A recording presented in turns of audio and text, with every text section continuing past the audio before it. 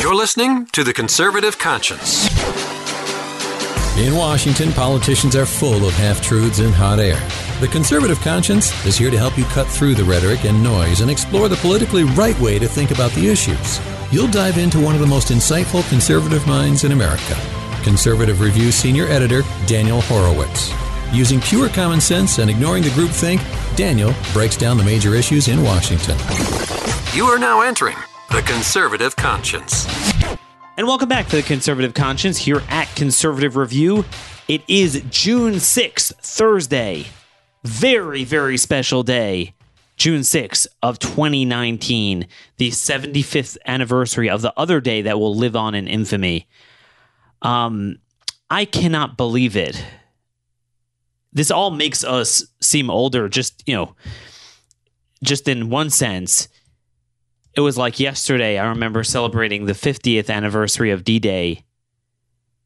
And, we were in elementary school. You didn't have the internet back then. They had these hotlines to call into. You'd hear these little historical blurbs. And gosh, now the stuff that you can get online and the research you can do is unbelievable. But it's sad because I remember back with the 50th anniversary. So look, when you're young, everyone seems old, but it was, just any more senior person either fought in the war, lived through it. I remember my third grade teacher calling in the reading specialist, just regular guy, and say, "Hey, come talk about the war." And he just unloaded to us talking about meatless Mondays, wheatless Wednesdays, and what they did. And now it's so sad that even the youngest people who fought in the war have to be well into their 90s, and there's so precious few left. Gosh, I wish today would be a national holiday where kids would get off of school, although a lot of them already are, but the ones that aren't already off of school, just because in many respects, June 6th really embodies Thanksgiving, Memorial Day, and July 4th all wrapped into one. To me, it was the culmination, the high watermark of America, of what George Washington envisioned with this common cause, how an entire citizenry, from its civilians to its military grunts, to its military officers, to its military and political leadership, to its cultural and media leaders, were all together, all united. They all had a common cause. They understood what was at stake. They understood, most importantly, what America was and what they were seeking to preserve, why they were seeking to preserve it. They understood who the enemy was and why they were the enemy. They understood what needed to be done. And they set out to execute that plan with one rule of engagement given over to them from the commanding general of the Allied forces, General Eisenhower. We will accept nothing short of full victory. I didn't have too many relatives that I know were in D-Day that I could confirm. So my grandfather, my mother's father, he was a staff sergeant in the military. He actually interrogated Germans because he knew some German from his parents who came over from Austria. But, in those days, they never really talked about it. It's amazing. The veterans back then, they never really talked about their experiences at all. Now they're getting some of the last remaining ones to open up. In recent years, they've done documentaries. They talked about their experience. I don't think he was in the D-Day landings. I know his younger brother, Uncle Bill, he was there on D-Day. I don't know where exactly. Of course, my father's side was too old. They were, that generation that was in between. They were too young to fight in World War I, too old for World War II. But I know many of you have even surviving relatives, and it's certainly something to cherish and get their stories. Obviously, when you're talking about D-Day, the big enchilada is Omaha Beach. I mean, that's everything. Obviously, you have the whole cluster of what went on with the 101st Airborne Division, the first major paratrooping event of the war, ever really in warfare of that scale at least, that was an utter disaster, but there were some providential elements of it that worked out in the end. So they parachuted in that night behind enemy lines. A lot of them did get killed. A lot of them died of accidents, but the providence was, it was such a disaster. They were so scattered all over the place. The Germans just couldn't figure out what the game plan was. They didn't know where to send their forces. So that actually helped. But, you look at Omaha Beach and to this day, there's nothing quite like it. If you look at overall intensity of fighting, we talk about this every year on VJ Day. Certainly what occurred even after the victory in Europe in some of these island battles, which were all amphibious invasions in the Japanese theater, are often overlooked. Iwo Jima and Okinawa were insane. It could be maybe even more insane than the fighting at Omaha Beach and D-Day in totality. But what there's nothing quite like is the actual amphibious invasion, the actual landing at Omaha Beach. You look nowadays and we have AC-130 gunships that use infrared technology and also, and that's even old already, all sorts of stuff that they could scan every last human being in the caves, the mountaintops, every enemy position, all the precision guided stuff, all the intel assets we have, the unmanned combat aerial assets we have. Back then, they didn't have any of that. Qualitatively, they really were not any different than the Germans. In fact, the Germans had the fastest guns mounted on the high ground, going right into them. They didn't have anything. By that moment, you could say they did have a qualitative edge in terms of air supremacy, but it failed. They succeeded later on, but at the most critical moment, the time of landing, that morning of D-Day, they had no idea what was awaiting them at Omaha Beach. That 29th Infantry Division that got, the first few companies getting in there, Able and Baker companies, just got wiped out. The amalgamation of factors that just everything that could go wrong went wrong. So the air assets, just totally missed the mark because they didn't have precision guide stuff. They didn't fly along the parallel to the shoreline. They flew into it and they just missed it. It just, all the bombs went inland. So none of the batteries were destroyed. To begin with, they didn't realize how many assets the Germans moved into Omaha. The worst sort of terrain to go up against you could imagine. The fortifications they had, the obstacles they had on the beaches. Roughly 1,200 feet or so of exposed beach. That was a kill zone. They already had to delay the invasion because of the weather by 2 days. But even when they had no choice but to go through, the weather was awful. The sea was awful. Got them seasick, got them weakened at the worst moments. They were already drenched even before they were forced to disembark far out. Often in water that was already above their heads. Many of them drowned. The ones that came in and weren't mowed down by the machine gun fire in the water are drowned. They also, a lot of them had a very sweet breakfast. They wanted to give them just a really good breakfast and bacon and all sorts of sweet stuff. It was the worst stuff imaginable to get seasick on. There's actually some cool stories with some of the Jewish soldiers who, they only eat kosher, so they didn't wind up eating it, and they didn't get a seasick. The guys, the Jewish soldiers that were in that 116th regiment, infantry regiment of the 29th Division. And, so they didn't have the seasick problems, but everything that could go wrong.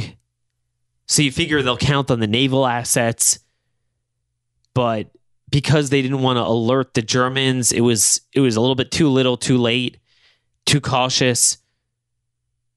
So there you had just the grunts, no technology, nothing but their rifles, a couple of grenades, and so many of the rifles wound up being disabled from the sand and the water. They literally came with nothing. Worst asymmetrical disadvantage on the terrain. But what did they have?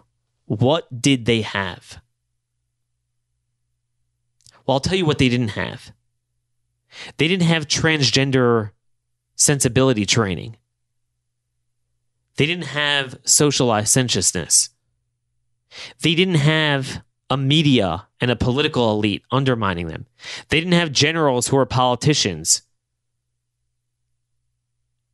and would expend them over political correctness. You had a nation that believed in a common cause. They had a sense of mission, a sense of purpose. They knew what they were fighting for. They knew what needed to be done. That entire sense of purpose of the nation and the nation's political and military leaders were imbued, almost transfused in those grunts of those first infantry companies landing at Omaha and the subsequent ones that reinforced them and broke through, built on the sacrifice of the people that had to go first, and almost all of them died. That's what won the day. And as much of a disaster as it was, and look, it was a disaster at Omaha in particular. Again, everything that could go wrong went wrong. They were supposed to have tanks, not just to help them just distract the Germans and have some downrange fire while they were trying to land, but also some cover. It gives you cover around the tanks. Those things drowned too. They couldn't get them ashore, the mechanical failures. They only had like 1 or 2 tanks left. The seas were out of control, just tossed them overboard. And then also the sea just made everyone land in the wrong places, scattered them out. Some of the troops were dropped off on sandbars. They didn't realize. So, we all talk about the 1,200 feet of beach they had to cross, but some of them had to go through a couple hundred feet of water. So they were first on sandbars, so it was too shallow. But then they went to water that was often neck deep. Just a perfect amalgamation of weather, sea, intelligence failures, mechanical failures. Everything that could go wrong went wrong. But it still didn't reflect fundamentally on Eisenhower and Bradley's planning, fundamentally for the mission as a whole, and their understanding of victory at all costs and what victory looks like. That they did have.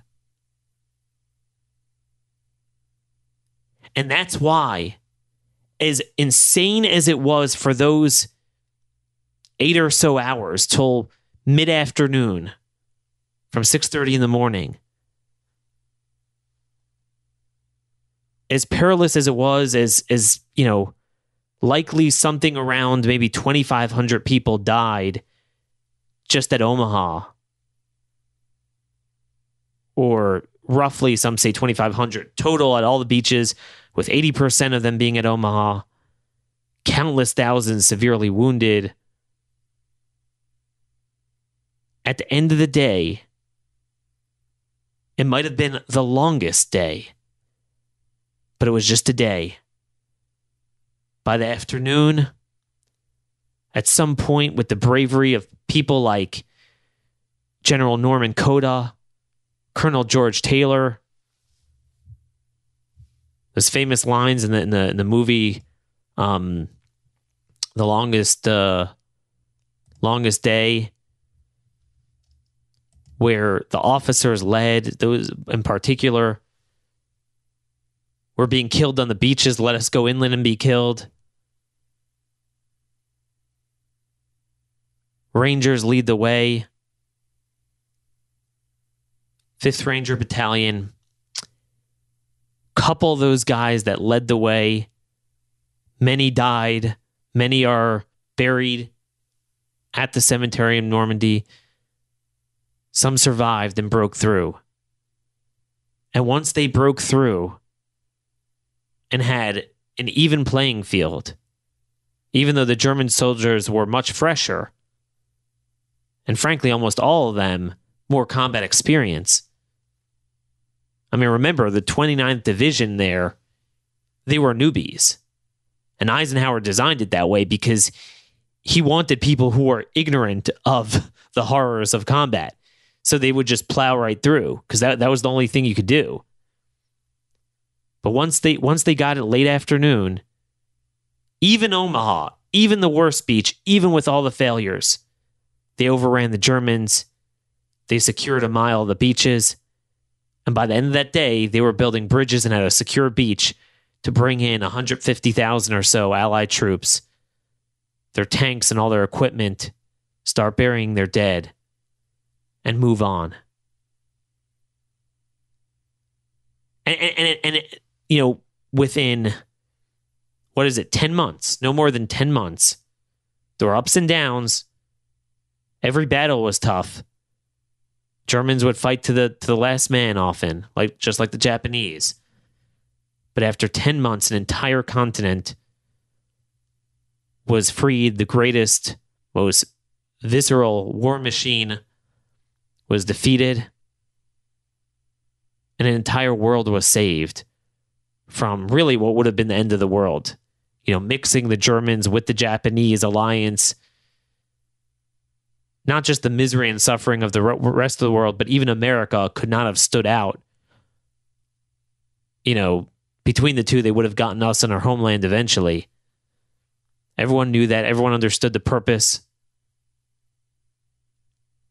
And they got what was done. Sure, we expended a lot of soldiers, but they weren't expendables. It was an understanding that, especially given the technology of the time, that was the best we can do. And everyone who did die, everyone could point to the cliff, the breaches in those cliffs of Omaha that were taken, and therefore the areas behind that in the wine country that was taken, and the positions that were secured, and a world that was saved. That was the result of the values, not the technology. We didn't have the technology. The values that we had on display back then. And in fact, the irony is it was so successful in a macro sense that it took a long time and for a lot of people many years to even know what happened at Omaha. It's the longest day. It seemed like it was just, they were butchered. But it was just about 8 hours. And they got it. Back then, it took several days just for the dispatches to get out and get through the sensors of the War Department and the commanders in London.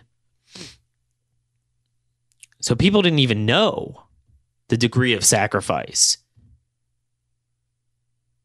They thought they landed, they bombed them into submission, they got in, they got on there. No one could imagine the obstacles those men went through at Omaha Beach. That is something that will always live on in infamy as the greatest displays of courage and sacrifice in human history. and the greatest shining lights of American spirit. You know, you contrast the longest day to the longest war. We're 18 years in Afghanistan. We're countless years close to that, still somewhat in Iraq. Several years into Syria and Niger and Somalia and Libya.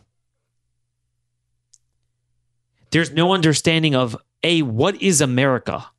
What are we preserving? What's our character? Then there's no understanding of who is our enemy. What theaters is it appropriate to fight in? What theaters are our enemies fighting each other and have nothing to do with us? What are our national interests at stake? And then once we put our men in battle, to have that one rule of engagement, nothing short of full victory. Instead, we send them to the wrong theaters for the wrong reasons. And despite this insane technology, that's just like unbelievable. I mean, we've spent, you might say, look, Daniel, yeah, you're right. We did lose, what is it? I'm forgetting. I should know this. 6,500 or so troops in Iraq and Afghanistan, but tens of thousands really injured. Well, you say, all right, well, we had that. Okay, but that's over a course of 2 decades. This was just in a couple hours at Omaha Beach. But the difference is, see, we spent trillions of dollars on this insane technology. So I'm sorry, but that level of casualty is unacceptable for what we have. We have this technology where we don't have to get up front and put our guys in a Pickett's charge. That's precisely the reason we have it. And yet all we do is we send our troops over to referee Islamic civil wars, but send them in the most dangerous combat zones of those civil wars to engage in nation building and social work, to die for other people, not for America. Actually make things worse. Worst rules of engagement. Then we prosecute our people there. Then we bring in tens of thousands of migrants from these countries that endanger us. And then while we haphazardly storm the mountains of the Hindu Kush and Helmand province, and God knows what else in Africa and Syria, we allow the most vicious, brutal, evil cartels to storm our beach at the Rio Grande River, and we do nothing about it but send a couple thousand troops unarmed as sitting ducks to get attacked by them and do nothing about it.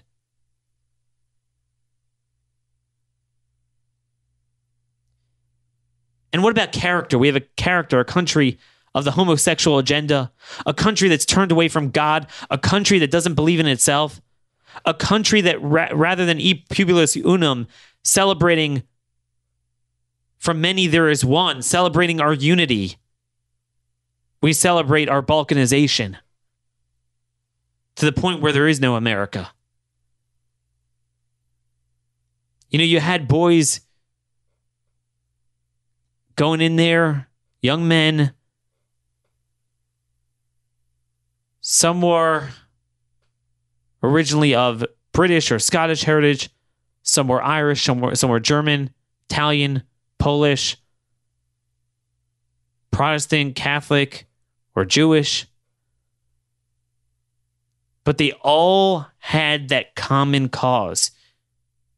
I said this yesterday. Hitler envisioned America as a joke of a balkanized nation. But, his view of balkanization wasn't true. That's not what it was. That's what we've become now.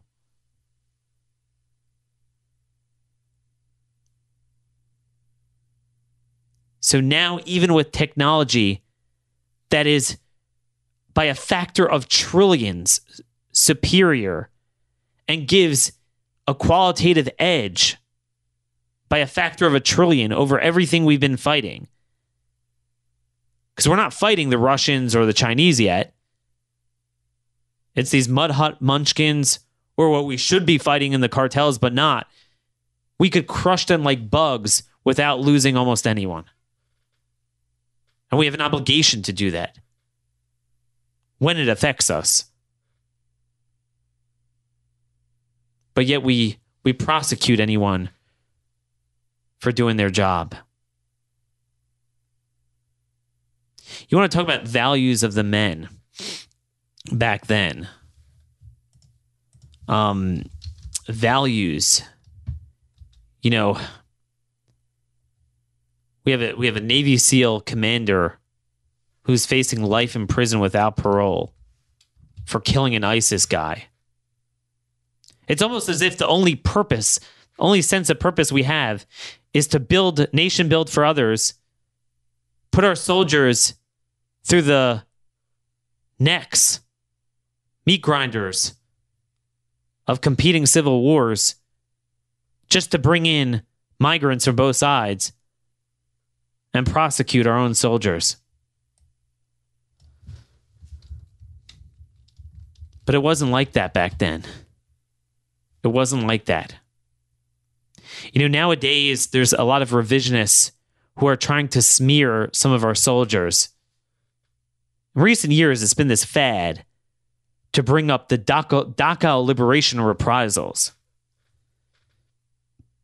The details are still unclear to what extent, but to some extent, when our soldiers came in, in April 1945 to the Dachau camp, so, no one knew what concentration camps were like. They knew their Nazis were doing something to people. But of course, the New York Times infamously buried that. They knew what was going on and buried it. So a lot of people didn't know what was happening, didn't know the extent. And they came in and they saw these rail cars lined up with hundreds of rotted bodies. Stench was beyond belief. There were a couple of live people, I think, among them. And they saw the condition of the living prisoners. This was the 45th Infantry Division, commanded by Lieutenant Colonel Felix Sparks. They saw crushed skulls.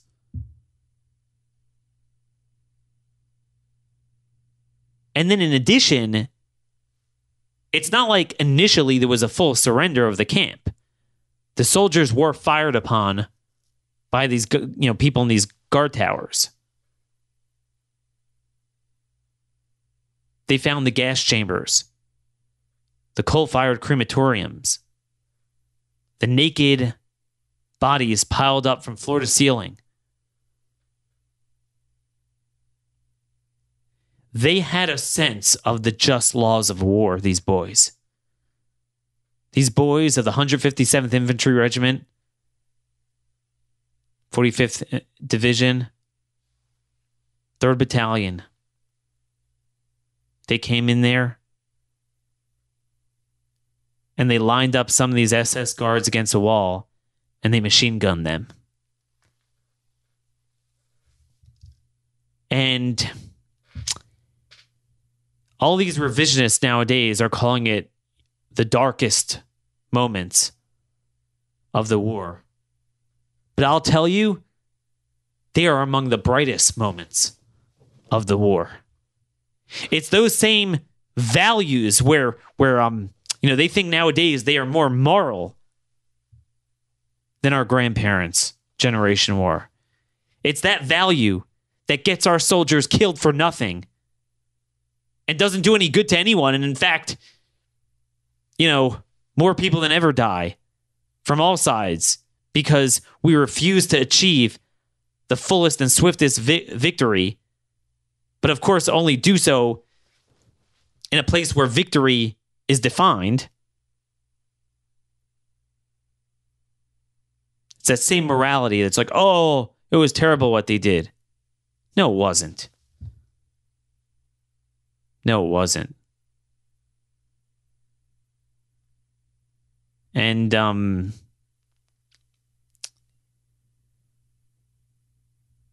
eventually they did order some sort of just review of it. And of course, it was reviewed by none other than General Patton.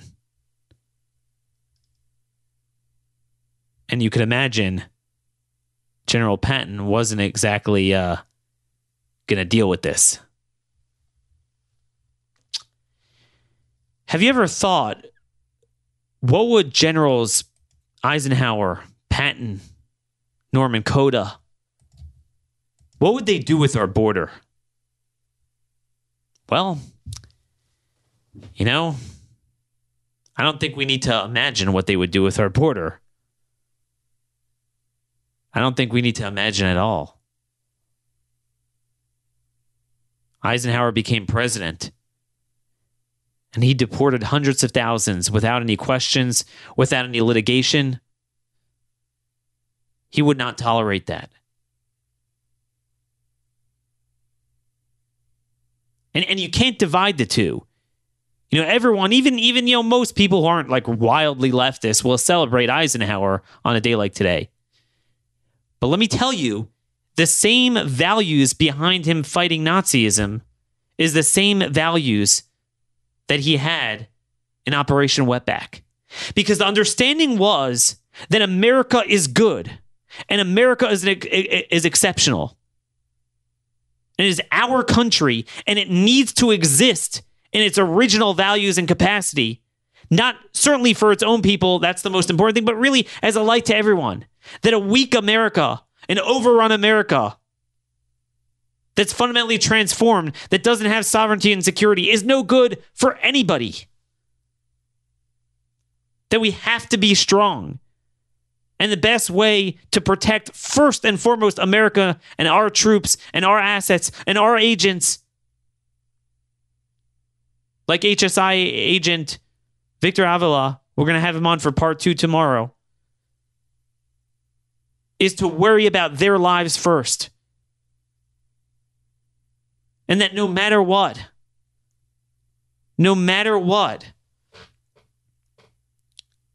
we can only do what is just. We can't do what is pure good. Deuteronomy is called the book of justice. It references in many verses there justice and good, roughly translated from the old Hebrew words. Good is for God. Only God can work out. Everyone gets perfectly their share. We can't do 100-0. There's going to be collateral damage. But the just laws of war dictate, and we always understood that, was that when we have a cause that's just, that we all agree we're going to war, then you got to protect your guys first. You got to win with full force and as swiftly as possible. That is the best way to minimize the casualties, but you will have them. So the best way is to minimize them. And the ones that you have, guess what? They are on the account of your enemy. They're not your fault.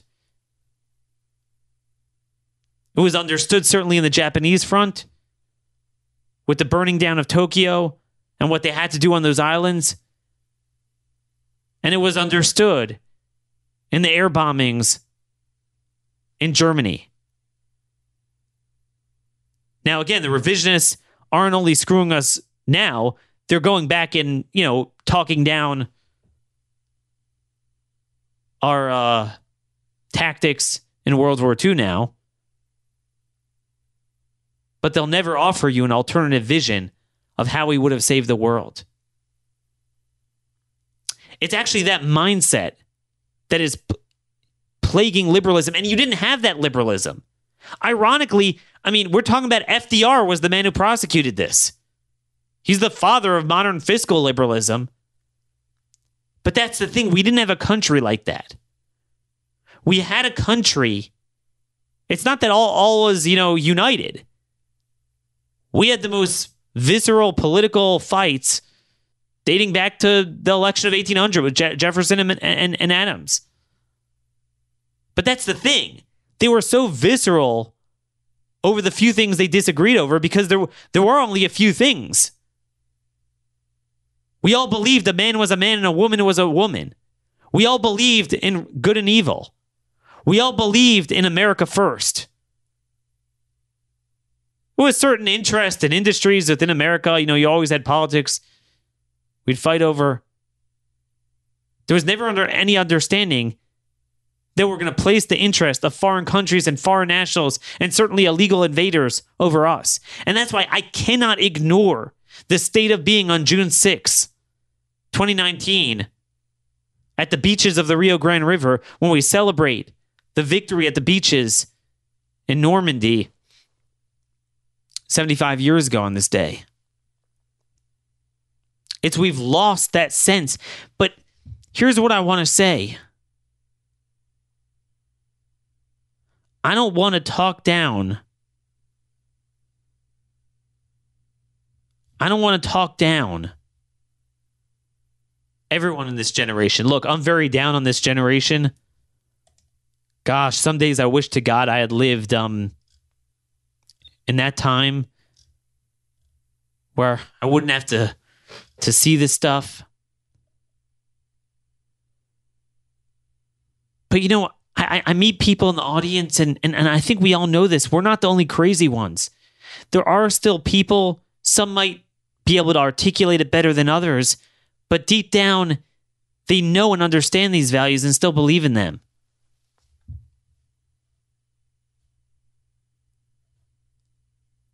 We do have people, even in this generation, serving in our military. Like I said, I don't want to talk down like, oh, those were, they don't make men like that anymore. These men of Omaha Beach that we now see, parachuting at 97 years old. As much as I talk down this generation, I'll tell you, it's not that we don't have that spirit anymore. You look at some of these men that people in this audience, some of your family, friends, relatives that went through the second Battle of Fallujah, all these fights in the Helmand province and in Afghanistan, crazy, crazy stories. The resilience of those at Mogadishu in '93. You just don't have this, the full amphibious invasion like that and just the full scale number of people, but people on an individual and a small unit level, I would argue that they were confronted with challenges on par with Omaha Beach and persevered. It's not that we don't have that anymore. But the difference is we don't have the leadership. We have a balkanized country and therefore a political and military leadership, and that's really the key, that is broken beyond belief, that is reduced to rubble, that is more worried about expending their soldiers on the altar of political correctness than articulating a mission. As I quoted in my article today, Oliver Wendell Holmes, in his famous 1884 Memorial Day speech, said that we celebrate on Memorial Day and solemnly reaffirm from year to year a national act of enthusiasm and faith. He said it was vital. Why? Because, quote, to act with enthusiasm and faith is the condition of acting greatly, and to fight out a war, you must believe something and want something with all your might. That is the difference right there. We still have people willing to do that if you give them the mission. But if you give them a crappy mission, then where does it go? I want to be very clear. I'm not talking down those people. I believe is on par with Omaha Beach. But Fallujah as a mission is not on par. It's nonsense. Why do we send them there? Why do we send them there? And then what we do with them there. That's the problem. I would have loved to have a veteran on the show from the war sound a little bit more of a upbeat note. But I'm a big disciple of Calvin Coolidge. And in his 1927 Memorial Day speech, I quote this all the time, he said that reverence for the dead should not be divorced from respect for the living. You always got to bring it back to the here and now. The way to honor their sacrifice is by championing their legacy in the here and now. And that's what he talked about. How you have to honor today's soldiers. And the way to honor today's soldiers is giving them generals and leaders like we had back then, with the values we had back then, with the sense of defined mission that we had back then, with the rules of engagement we had back then, but actually mixed with the superior, amazing technology, which would put them in even better shape.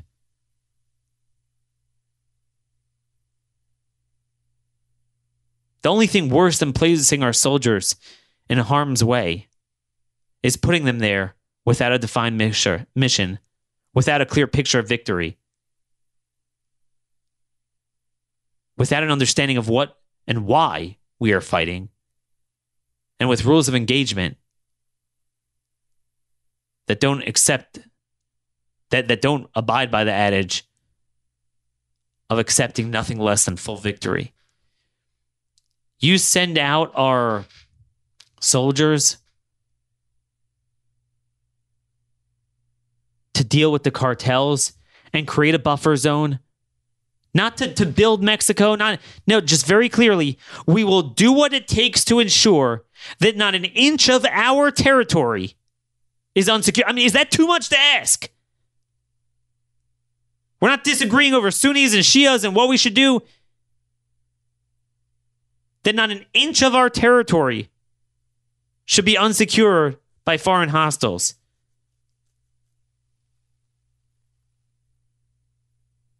That no American should be unsafe by foreign hostiles on our soil. Obviously, you have domestic tranquility, which is an issue, but that's not an issue of the military.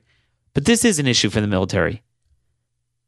Imagine what it would do for the morale of our soldiers, the recruitment of our soldiers, the sense of mission, if rather than having them die for nothing in these far-off places where we can't understand, unlike at the beaches of Normandy, which were far off, but we did understand what it was. We had them fighting for the ranchers in Arizona and the cities in Texas. But they would also understand, because we'd have a political leadership apprising them of, that it's not just the border. It's the thousands upon thousands of murderers and rapists and sex offenders and cartel smugglers that are taking over our nation in all 50 states, that you're going to be preventing that from coming in. You're going to be preserving our way of life. Imagine what the military would look like then. And again, there's something that our military soldiers today have even over the great generation, the greatest generation. While some of them did volunteer, did sign up, the overwhelming majority were conscripted, this is an all-volunteer military.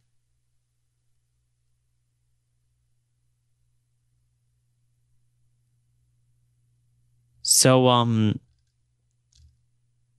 there you go.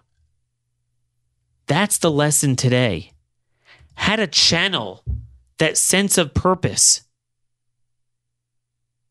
that belief in America, that understanding rules of morality and just warfare, understanding why our government exists. If we did that, we have more tools to succeed than even back then. And we have people willing to carry that out. That's the big difference nowadays. It's all at an elite leadership level. That's what's changed. They don't make them like Patton and Eisenhower.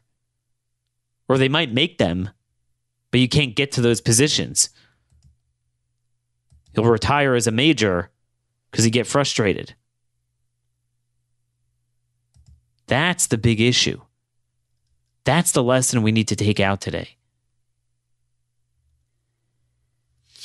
Now look, we already irrevocably have a balkanized country between irresponsible illegal immigration, to a certain extent, legal immigration, with the education system, with the values. We have parts of our country that are irrevocably broken. But at least among those of us that claim to value this stuff, we need to plow forward with an understanding that we're going to accept nothing less than full victory. At least among us, we need to stop compromising. We need to give over a full picture, at least in the political battleground, because that's where everything's fought nowadays. You don't have conventional warfare like that. I mean, we might at some point with China, if we continue to be this weak and invited. But now it's primarily, it's too subtle.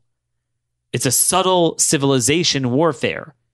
It's a mix of a little bit of hostility, lawfare, political warfare, population transfer, media warfare. That's what it is. So anyway, that's my piece for today. Just to honor this day, the people who fought, and just understanding a full perspective on the degree of sacrifice. I mean, again, you could imagine every step of it. We have instant GPS and satellite tracking. I mean, they didn't have any of this stuff. Every last thing had to be done the old-fashioned way, the hard way. But there's nothing that could ever compensate for intrepid values. Nothing could compensate for that. We could outspend the world by trillions on military, technology, and resources. But you're always going to need the fighting men with that intrepid spirit. But that's also worthless if you don't have leaders unleashing and guiding them to channel those values to unconditional victory. So, anyway, we spent a lot of time on this. Obviously, I wanted to do a special show today. I wish we could have had a guest, but we are going to have Victor Avila back tomorrow to discuss the Mexican Benghazi that he went through before and after. Just real briefly, we're waiting back, obviously, to see what Trump's next move is with the Mexican tariffs. And hopefully he's going to channel that towards more leverage to actually do a shut off of immigration at the border. And, again, getting back to our sense of purpose, how it's not just in terms of military tactics and clarity of mission, but you have to believe in yourself as America. And I'm going to have an article out today just embellishing a little bit, not embellishing really, but adding to last week's show on asylum not being a suicide pact, meaning even if you believe asylum law dictates that, and that you somehow have to let them in, and you would somehow have to release them, which, of course, law says you can't release them. If you understood what America is, you can never weigh the whole of the law and violate 100 other laws to the detriment of Americans in order to fulfill one to the gates of hell for foreign invaders. You would understand that. And I want to end off with one final point, tying in a little bit of border news to the theme we're talking about today in honor of D-Day. You always have to view and judge historical figures a country's values at large in the times that they lived in. And a lot of people are very confused because on the one hand, as conservatives, certainly we're all into the previous generations were better. Their values, traditional values. But then, there's blights on history. There are things that are wrong. And, there's often reasons for them. Because the Enlightenment is a real thing. Progressivism is not. Enlightenment is real, that from learned experiences, you improve on certain things. So, there's obviously talk about, at that time, you had the internment of the Japanese. Now, the point to remember about that is that you can't throw out the baby with the bathwater. The value of the time that we should continue today is the following: that American security comes first. That our government, that first and foremost, we are going to make sure nothing threatens our homeland. That is sacred. You're not going to mess with it.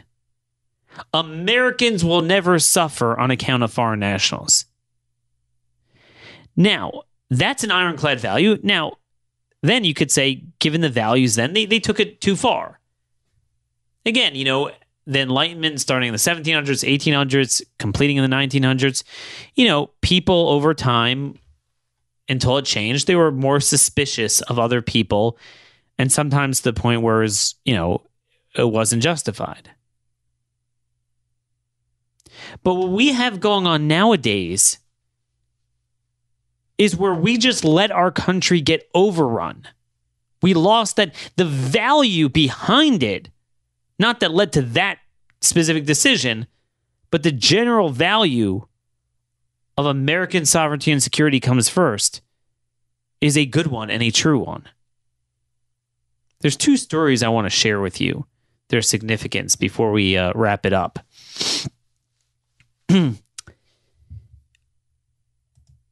Let's see where this is. The Gulf Cartel, a Gulf Cartel member, wrote a letter to President Trump and publicized it. It's picked up on Spanish language media. I saw it at Borderland Beat. This is borderlandbeat.com. Good website that covers the cartel stuff. And it was a very weird letter. It's what we call a snitch letter. He wrote a letter. President Trump, your law is against the illegal migrants, but your citizen governor, Cabeza de Vaca, has a group of state police officers charging us for each Cuban, Venezuelan, Brazilian, Chinese, and Arab from all over the world for passing through our plazas in Tamaulipas. This is a translation from Spanish. Mainly in our Ribeirania. Everyone has different prices depending on what country they originated from, as do our assassins have a fee to pay if they get caught. We, the cartels, are not your enemies. We pay to live. Operative Group Cartel del Golfo. Comandante Primito. What exactly the guy is trying to do, I don't know, but here's what he is revealing, and here's why it's important. This guy that he's outing to the American government as either working with them to get in on smuggling in special interest aliens and getting, money out of it, or working with a rival cartel that hurts the Gulf. Why Gulf is doing this, I don't know, but this is important. Cabeza de Vaca. So he is the governor of Mexico, of the Mexican state of Tamaulipas. Right, so Tamaulipas is the Mexican state. That's the region that's just below, let's say, Rio Grande City. It hugs the coast, but as Reynosa, it's but then there's like a part that borders America. It's very important because the part that borders Texas goes all the way from Brownsville to Laredo. So the entire Rio Grande Valley and farther north already is bordered by Tamaulipas. It's really the most important state at this point with the migration in Mexico, Tamaulipas. And that's controlled by the Gulf Cartel, but there's certain areas where CDN is fighting for control. CDN, for those of you who know, is Cartel de Nostre. By the way, it's the offshoot of the Zetas, right? The Zetas, the cartel that attacked Avila, that he spoke about on the show earlier this week. We'll have him on tomorrow. So anyway, this guy lives in McAllen. And there's a whole trend of this, of Mexican noblemen, for lack of a better term, politicos, even governors. They live in our country and they become dual citizens. We allow this. And they're dirty as anything. They're engaged in criminal conspiracies across our border. And we don't do anything about it. We allow this stuff. We bring this stuff in. The leadership of corrupt governments. That's how much we don't care about our sovereignty. You say, why am I believing a cartel? It's usually pretty credible if they're doing this. It either means that this governor originally was working with the Gulf Cartel in on the migration and they're ticked off at him for whatever reason, siphoning off money from them, or it could be maybe he's working for CDN and they're trying to out him. Now, obviously, it doesn't, it shouldn't take away pressure from them. But the point is, we don't vet anyone. We don't have this principle that we will only have people in this country that love America. It was an obvious principle from our founding. We believe in our enemies. We don't believe in ourselves. Tied into that, another story that's going to make you really mad is El Chapo. El Chapo's mother was given a visa. Okay? El Chapo's mother says U.S. approved visa to visit drug lord. This is June 1st from ABC News. The mother of convicted drug kingpin Joaquin El Chapo Guzman said Saturday that the U.S. Embassy in Mexico City granted her a visa so she can visit her son in prison. Sitting in a wheelchair in front of the embassy, Consuelo Loera said she and two daughters were both approved Saturday for visas to travel to the United States. Thank God the U.S. Embassy gave me permission. Let's see if there's anything else worthy of bringing out here. I'm pressed for time here. Let's just leave it at that. So here's the thing. Again, we don't give a damn about anyone. Remember, Victor Avila said on Wednesday that he couldn't even get his family wanted to come to the trial. The people convicting the people that almost killed him and killed his partner. And yet they flew in cartel members' families, the Zetas families, to be with the accused at the trial. So it's a similar thing here. Really, we're going to give El Chapo's parent. I mean, I don't care if they're with the cartels or they're as innocent as Mother Teresa. I don't know who they are or aren't. But are you kidding me? Our government believes in everything except for the protection, defense, and championing of patriotic Americans of all stripes. That, my friends, is what has changed. And what has changed dramatically since the days of Omaha Beach, World War II. 20 years after D-Day, shortly before he died, Eisenhower went back for the 20th anniversary. He visited Normandy like President Trump's doing today. And many other presidents have done at some point. Reagan gave his famous speech about Pontotoc, the Rangers, 40 years afterwards. But when he was there, as he was viewing the cemetery, he said, "I devoutly hope that we will never again have to see such scenes as these. I think and hope and pray that humanity will learn more than we had learned up to that time. But these people gave us a chance, and they bought time for us so that we can do better than we have before." They bought time. These are the people that bought time. They gave us the opportunity. We all have to ask ourselves, who is going to buy us the time to stop the hemorrhaging, to give us this chance that we could actually secure our sovereignty, our way of life. And of course, the best way to secure peace is by having a strong, sovereign, unvarnished, defended America that's not rotted out by enemies within and without. These are the values we need to take with us in our political fight. I certainly don't want to compare political fights to real fights. I probably would have been one of those guys like in the back of the boats trying to get out last behind someone's back, hiding behind something. I could never do that. But at least as it relates to politics, I can't fathom when I speak to some of these people, whether they're elected Republicans or so-called conservatives or media figures, they use war analogies often. It's like, oh, we're going to get mowed down. Oh, this is like, suicide. I mean, oh, I can't do that. That's not winnable. Really? I mean, we still got freedom of speech in this country. Really?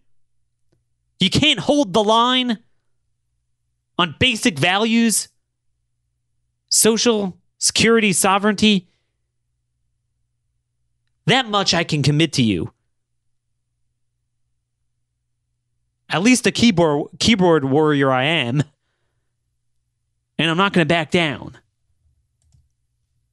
Even if others won't. But I need your support. I need your engagement. Like I said, we're going to look for ways to take this show to the next level. I hope this was somewhat meaningful to you today. Again, I really hope one of my goals is to get a World War II veteran on the show someday. If you know of anyone who would love to come on, relative, friend, or just know of anyone, let me know. I would love to see. But tomorrow, we're going to have a very meaningful show on Friday with Victor Avila. I'm going to be out on Monday. A lot more going on this week. I missed a lot of important things, but we're going to try to get to them in our columns. Never miss them at conservativereview.com. God bless y'all. God bless our armed forces, our police officers, our border agents, our ICE agents. And may God forever bless the memory of those who fought and died at Normandy. Thank you very much.